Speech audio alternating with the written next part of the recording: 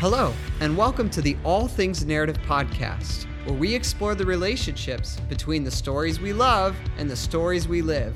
I'm your host, Derek Hatch, and this is The Beginning, Episode 1, our Once Upon a Time. This is the introduction of this podcast, and I am so glad you're here. Thank you so much for taking time out of your busy schedule to be here and to check out this new podcast. If you checked out the trailer, welcome.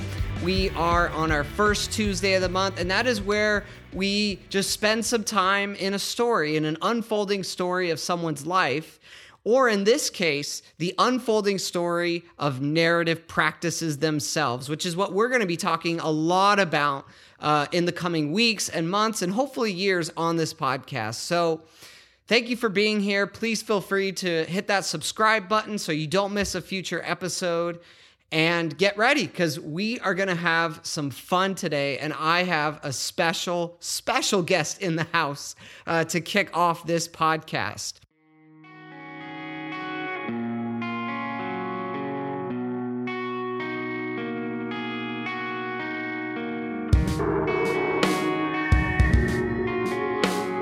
So I want to introduce you to Jill Freedman. And so Jill Freedman, who's our guest today, she's the co-director of the Evanston Family Therapy Center, as well as the founding member of the Chicago Center for Family Health. She's internationally recognized for her advances in narrative therapy and training. So her and her husband, Gene Combs, they received the 2009 award for innovative contribution to family therapy from the American Family Therapy Academy. In addition to all that, Jill has also co-authored more than 30 journal articles and book chapters, and even written 3 books, including Narrative Therapy, The Social Construction of Preferred Realities. Jill practices therapy in the Chicago area and consults to organizations and schools. She's on the international faculty of the Dulwich Center and teaches in the low residency master's program in narrative therapy and community work offered by the Dulwich Center and the University of Melbourne, which is where I met Jill. This is where I met you, as being a part of her cohort with other North American peeps and people from around the world. So welcome, Jill, and thank you so much for being with us today. Well, thank you for having me. It's exciting to be in on the beginning of this. Yeah, this is the beginning, and what's really exciting about this is we are probably, even in this first episode, introducing people to a whole new world, because this whole idea of all things narrative is that we as people love stories. We love to tell stories about ourselves. We love to go and pay money to see stories on the big screen or read stories in books. So we have this love of story, but there's this whole other world of narrative that a lot of people, at least in my context, aren't as familiar with. And that's, of course, the world of narrative therapy.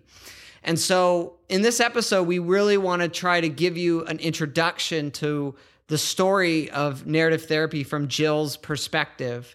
And so before we get started with all that, would you mind, Jill, just taking a second and telling our viewers what narrative therapy is? Oh, for those maybe who don't know. I know, if you could boil it down somehow into, maybe its most essential elements for somebody who doesn't know. Okay. I think there are a number of aspects that really characterize narrative therapy, and one of them is the narrative metaphor. Mm-hmm. And that's the idea that although people often think that particular events are the stories of their lives, that there are all sorts of other stories that could have other meanings. And so one of the things that we're up to as narrative therapists is noticing those events that have happened in people's lives that speak of possibilities and identity for them that's different than what a problematic story thinks about. So that's one aspect. Mm-hmm. I think another aspect is locating problems in the larger sociocultural context rather than inside of people. Mm-hmm. Another aspect is thinking about identity as mm-hmm. something that develops over time, and that what we do creates a platform for who we're becoming. That we don't have this essential identity that we're stuck with. Can I tell a story that has to do with that? Would that be okay? Yes, of course. Okay, so on that very first trip to Australia that Jean and I took, before that trip, we had written our book, Simple Story and Ceremony. And we wrote most of that book, maybe 3/4 of that book, before we met Michael White. His background was in therapy, correct? Michael White had a degree in social work. Okay. But he had been doing therapy for quite a long time in a variety of contexts. He had done work with people who were in and out of hospitals, labeled as schizophrenic, and children who were struggling with encopresis. So a big variety of problems that he had been working with. Yeah. But he was around just when we were finishing up that book, and he suggested to us, because it was sort of somewhat Ericksonian. It was pretty Ericksonian. And he said that David Epstein had also studied Erickson. So he suggested to us that we ask David to do a blurb for it. And we hadn't met David. We asked him to do a blurb. He graciously agreed and did something for us, wrote something about the book. And so when we visited Australia, David invited us to come and spend a little bit of time with him and Anne in Auckland. So we did. And we had this lovely dinner at their house, and we were talking. And David said, I really, really liked your book, except for one thing, that you kept using the word resources. Now, that really puzzled us, because resources we thought was a good thing. It's a word used by Ericksonians quite a lot. Yeah. And he said, it makes me feel like you're like digging things out of people, like you're mining inside of people for something. And we didn't get it. We just didn't get it. And when we came back to Adelaide, we were talking to Michael about our meeting David, and we said, he said something to us, but we just don't understand it.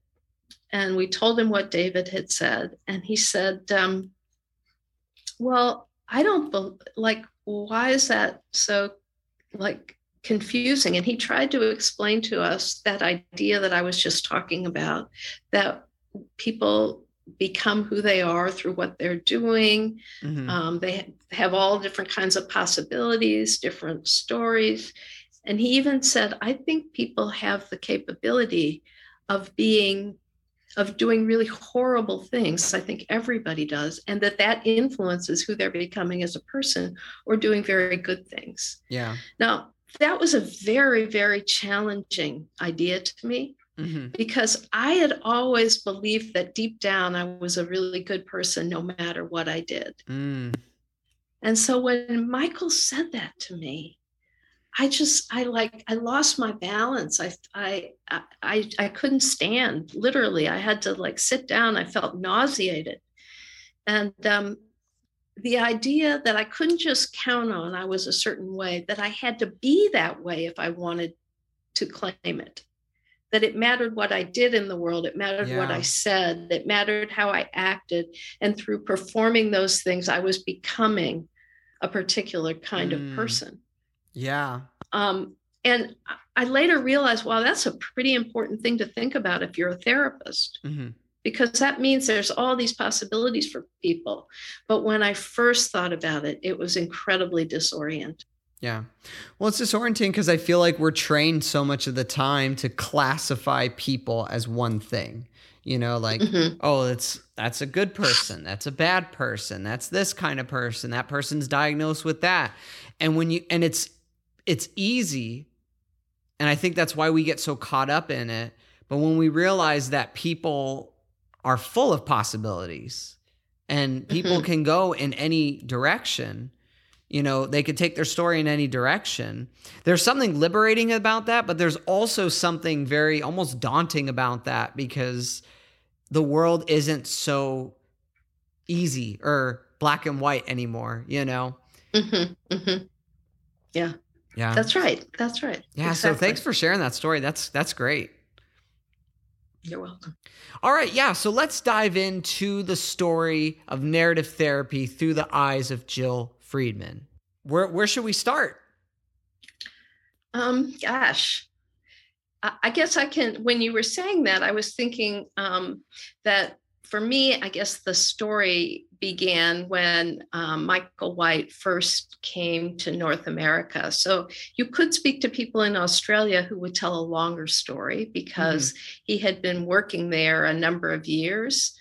He lived in Australia, but he had been developing these ideas for a number of years, and he had met David Epstein, who lives in New Zealand, and they had been developing ideas together before I ever knew anything about it.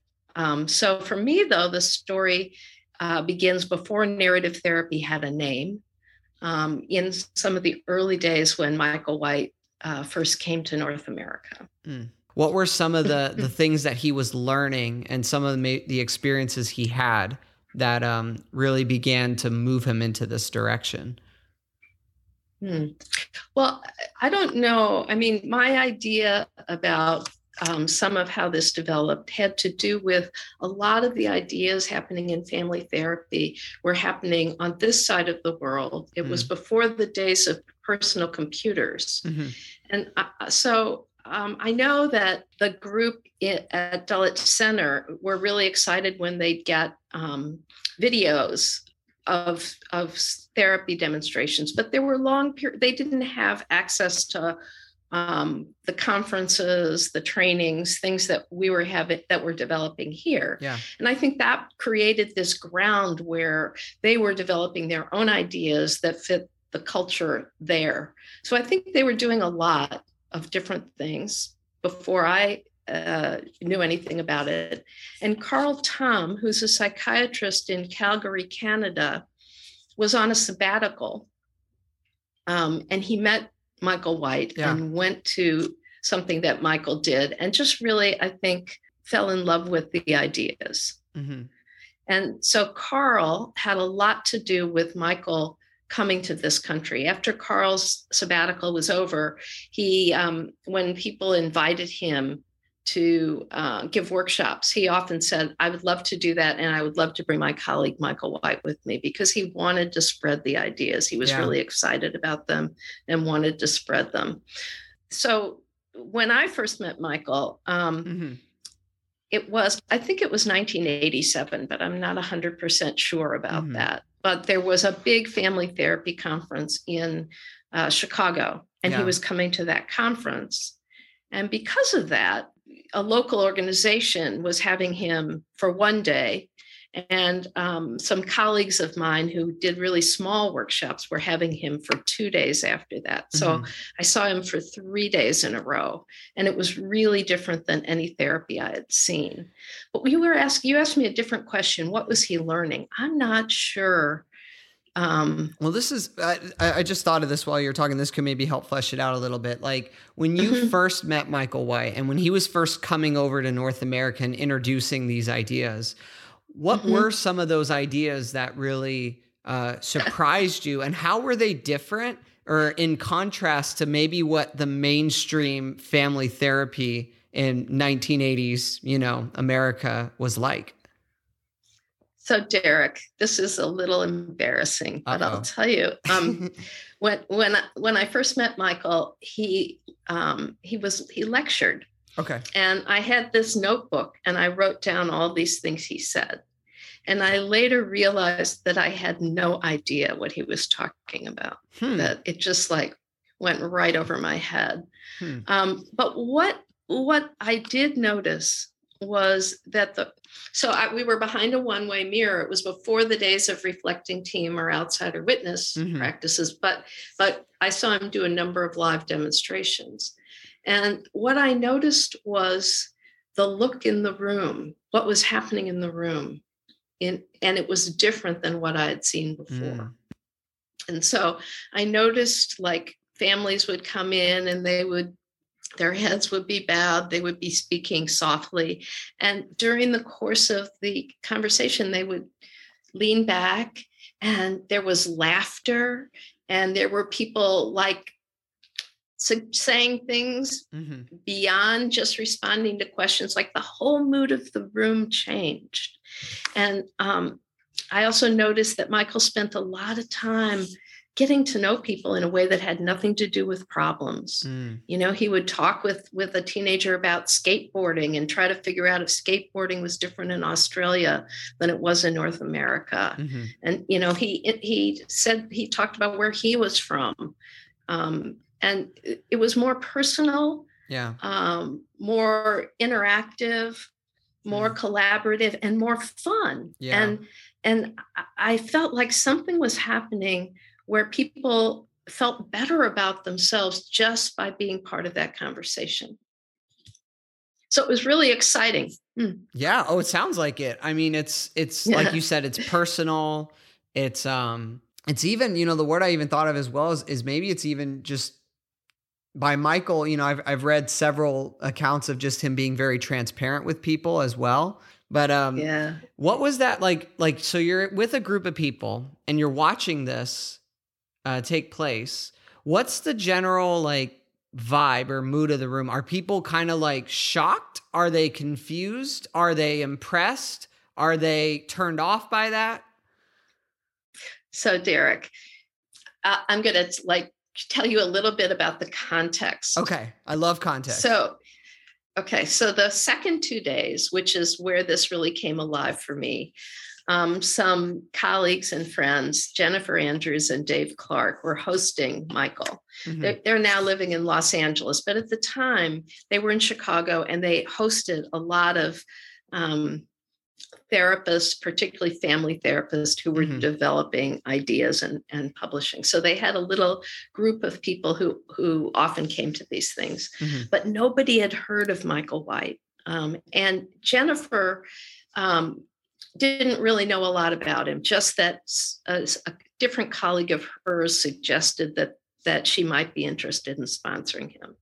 So she told a lot of people that he was coming and that he was from Australia, and that, you know, people were excited about him, but almost nobody signed up for this workshop because he was unknown. And so I think there were 6 people maybe, and plus Jennifer and Dave, that made 8 people. And Jennifer thought, oh, this really isn't enough people. But she, in the past, had hosted Luigi Boscolo and Gianfranco Cecchine from the Milan team. And so they were also coming to the family therapy conference. And so she thought, well, maybe they'd be interested in seeing this person who's developing new ideas. So she invited them to come. So the day of the workshop, we're all standing around talking. I knew Gianfranco and Luigi because I had been to Milan twice to go to their English language training. And I learned a lot from them, and I liked them tremendously. So we were all standing around, and they were these Italian men in these gorgeous designer suits. And the door opens, and Michael, in an Australian Coogee sweater, one of those really bright sweaters, walks in. The contrast was quite startling. And he looks over and recognizes these 2 famous men. He was just like sort of beginning in this arena. He looked at them, and you could just see the color drain from his face. I guess Jennifer had not let him know she had invited them. Wow. But he came in, and they welcomed him, and, you know, the things went on, and he talked about his ideas. And then he did a live interview. So at a certain point, he took a break. And so he came behind the mirror to talk with us. And as he walked into the room, Luigi and Gianfranco, I mean, the Milan team did a lot of sort of hypothesizing, which is not part of what we do in narrative therapy. And so they're talking to each other, and they're saying, yeah, I think it was the mother. No, the father. I was a triangle. And they're like going back and forth. And we're all watching these 2 famous men having this debate. And Michael's standing there. And then he says, stop. And there was this absolute silence in the room. And Michael said, this is not what I want to know. Mm-hmm. What I want to know is, what are you noticing that the family members are already doing that's making a difference? Mm. And everybody just like sort of scrambled. And then slowly people came up with some ideas. Michael wrote it down on his yellow notepad, and then he starts walking back into the room. And Gianfranco says, if he doesn't like the opera, why does he want to be a family therapist? And Wow. for me, I learned a lot from these two men from the Milan team. And at that moment, when I look back, I'm seeing a difference. Mm-hmm. I'm seeing something really different evolving. Yeah. We were moving from the position of the therapist, hypothesizing the therapist as expert, Mm-hmm. to a kind of recognition that the people who come to us for help already have a lot of answers. Yeah. They're experts in their own life. I could just in that moment, the difference in those ways of thinking. And so that really stayed with me.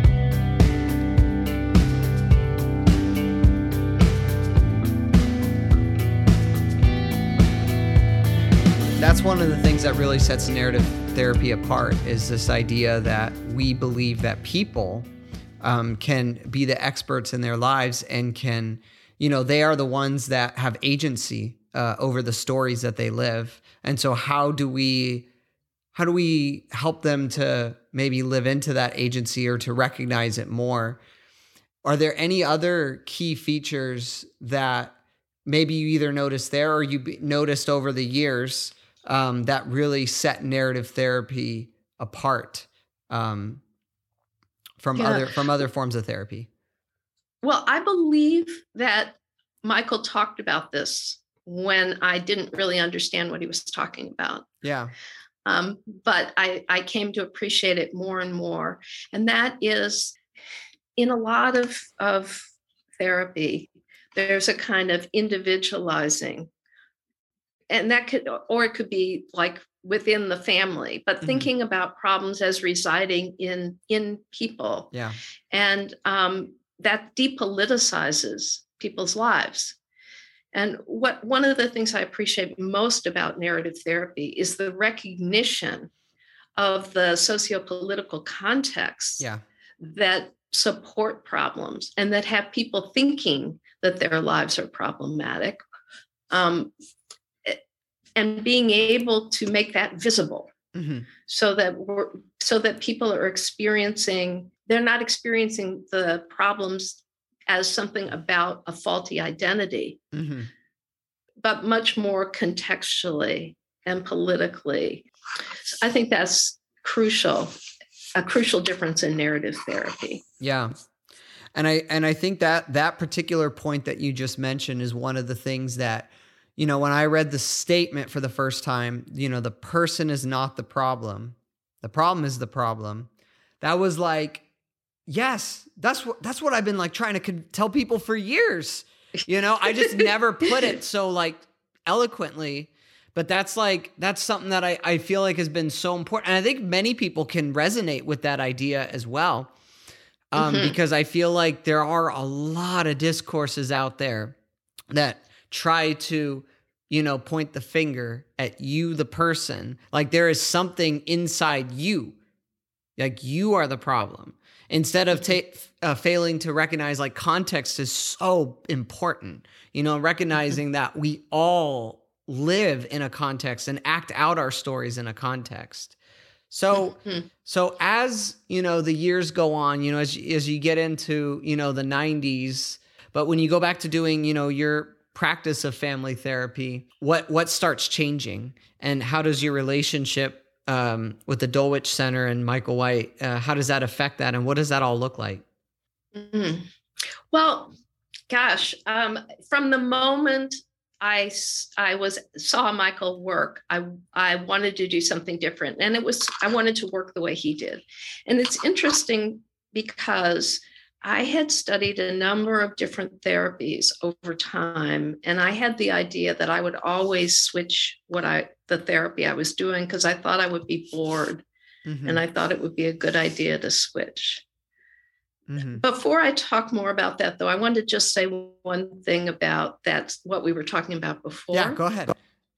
And that is, I had always been uncomfortable with hypothesizing, partly because I didn't think I was good at it. I saw people who had all these great ideas, and I never thought I didn't have those ideas.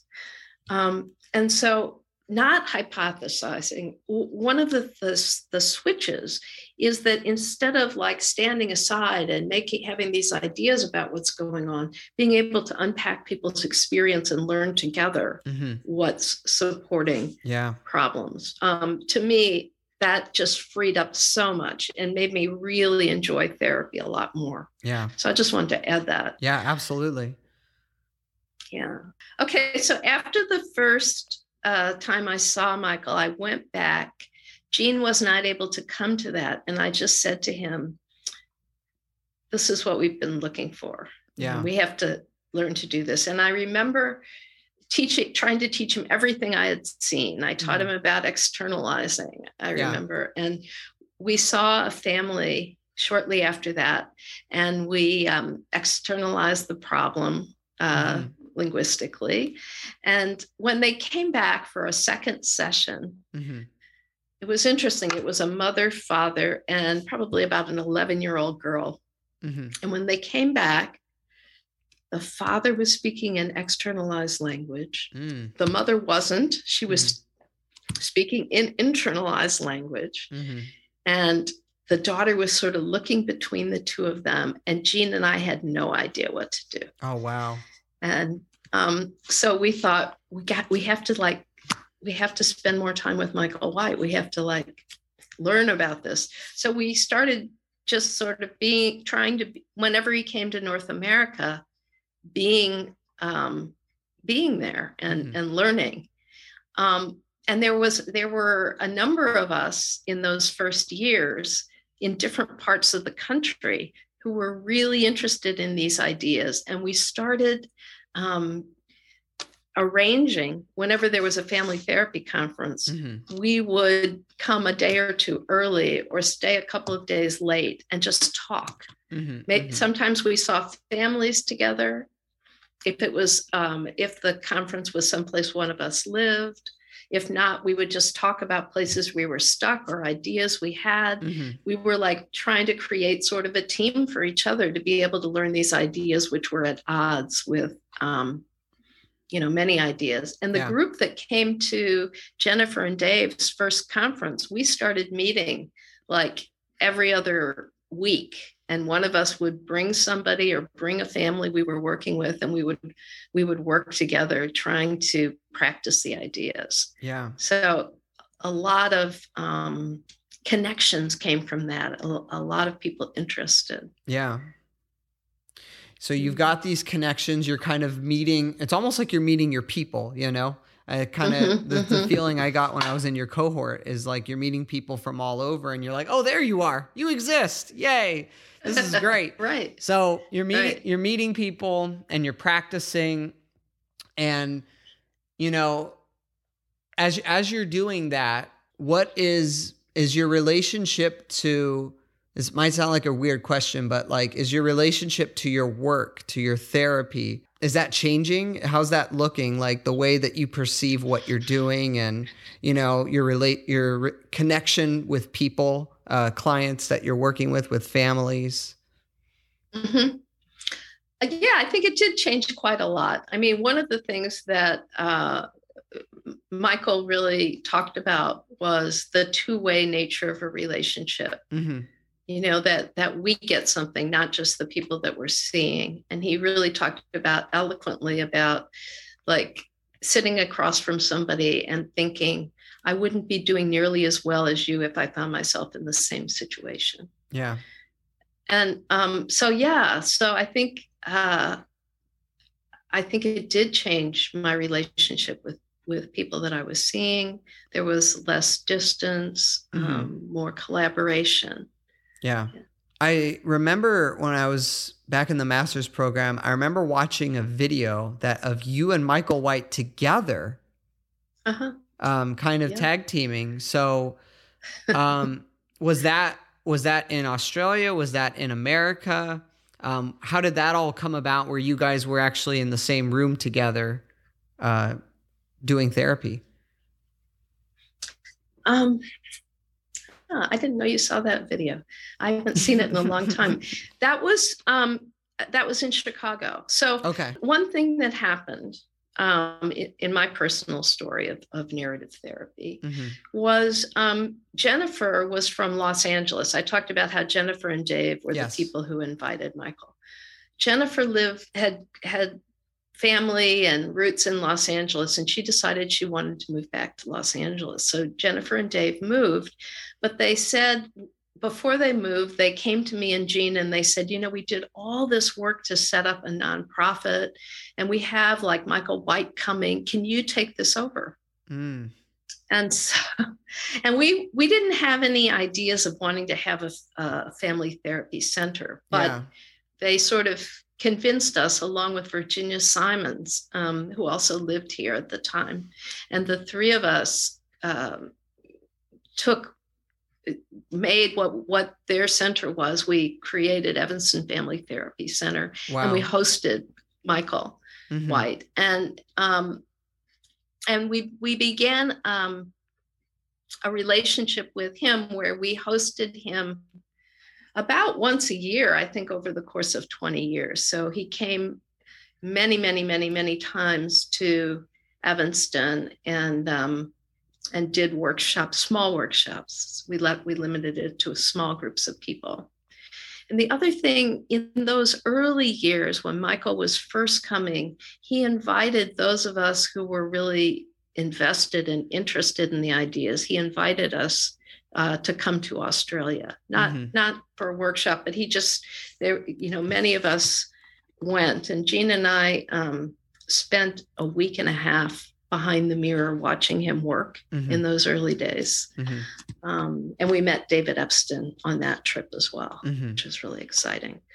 And they were just, I think Dulwich was really interested in relationship. And so they invited many people who seemed like they were really interested to come and join in on what was going on at Dulwich Center. They also created a couple of scholarships. And so they sent people from Australia to be with some of us and sit behind our mirrors and join us in our work, which was really interesting as well.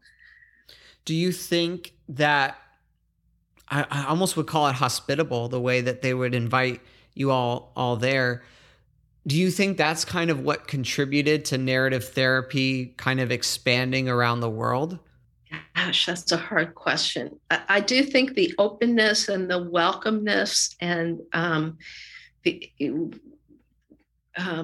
made a big difference. And also there was this sense of so I'll tell you a story that I think illustrates something. Okay. So really early on, I don't know how early on, but fairly early on, when we had sponsored Michael in a workshop, Cheryl White was with him. And so the workshop happened. And then in the day after the workshop, first thing in the morning, they said, we were thinking we'll take you downtown Chicago. You'll see I guess Millennium Park didn't exist at the time, but we'll show you the sites around Chicago and go up in the Sears Tower, things like that. And they said, what we'd really like to do is go to your center and watch some videos of your work. Now, nobody had ever, I knew a number of people who taught different kinds of therapy, had relationships with people. There had been people in Chicago. Nobody had ever asked to see our work. I mean, they might be willing to see it, if we had negotiated supervision or something like that, but they just wanted to see it. They just wanted to see it. And so they came and they watched some videos, and they said, well, we have this thing at Dulwich where it's called Friday afternoons. So when you come to Australia, you might want to show this video and do a Friday afternoon so people can see what you're doing. So there was this real welcoming, I think, Yeah. of people's work. Wow. Yeah. So they were interested in what you were doing, and you felt that was genuine. Absolutely. Yeah. Absolutely. I can tell you another story. I don't want to center my relationship, particularly with Michael, because I think there are many people who had, pretty great relationships with Michael. Totally. So I'm telling this not about me, but about him. Mm-hmm. So he had been in this country and went back home, and he called me on the telephone. And he said, I was just watching this reflecting team, and you asked some questions I wouldn't have thought of. I think you've struck new ground. And he wanted to talk to me about the questions that I had asked on the reflecting team. Mm-hmm. That was, so noticing what your students, because I was a student, what your students are doing, I think in that way, and being interested, and not just to help them, but because you think they have a good idea. That was really characteristic of Michael, and it's still characteristic of David. Mm-hmm.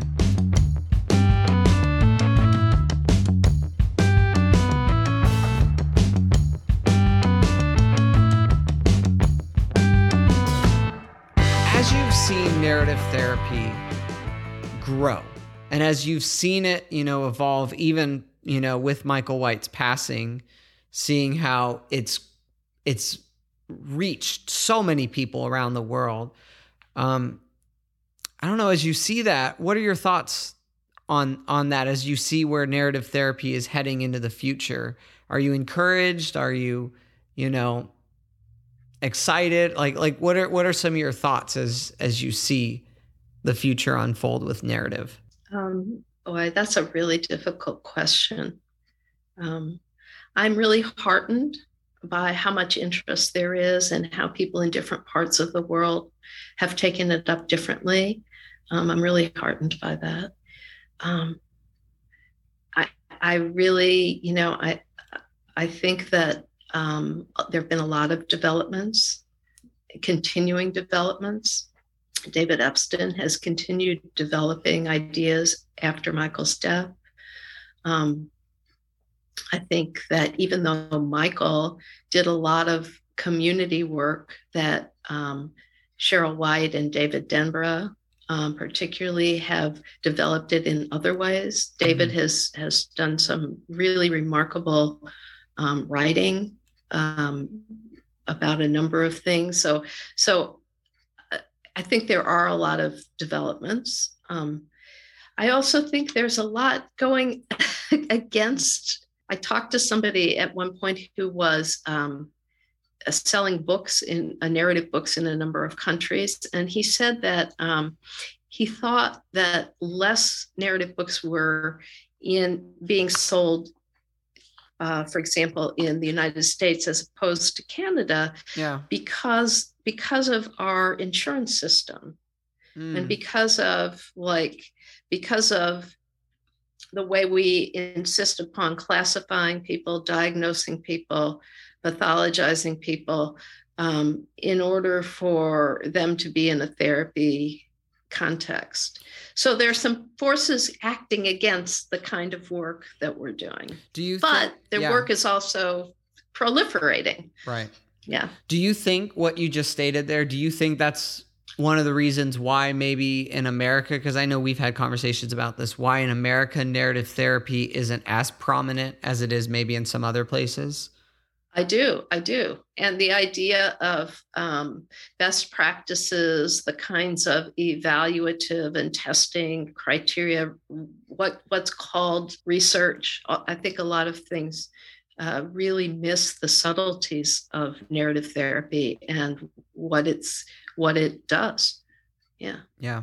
So the final question that I kind of want to wrap with is, in 47 years of doing therapy and, you bringing narrative therapy into your practice around 87 and beyond, for anyone who's out there who's, looking to maybe explore narrative practices more, or they're in a therapeutic or a social work or a community work context, and they're looking at that and they're being like, 47 years, that's, I'm a ways away from there.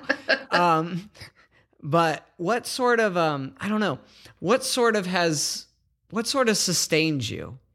What keeps you going?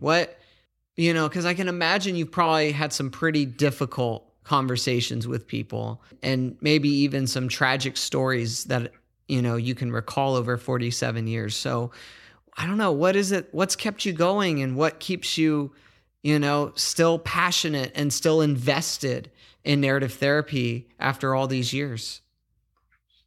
Well, I guess I sort of feel like being a therapist is really amazing because we get led into so many people's lives. I mean, I think that's incredible. I think that's such a privilege and such a fantastic thing, such a fantastic set of experiences. So, and I feel like I get to accompany people, sort of walk beside them, partner with them, and learn so much. And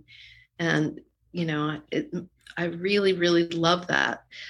And you're right. There are some times when I feel like it's really hard. But luckily, most of the time, most of the time I feel like there's so much that's offered through these practices that it feels good. And maybe that sustains me through the times when it feels hard.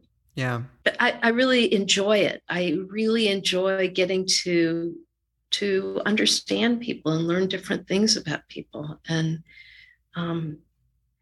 have a bit of a sense of what their experience is like, and also to feel like the questions make a difference, that I'm contributing in some way as they contribute to my life as well.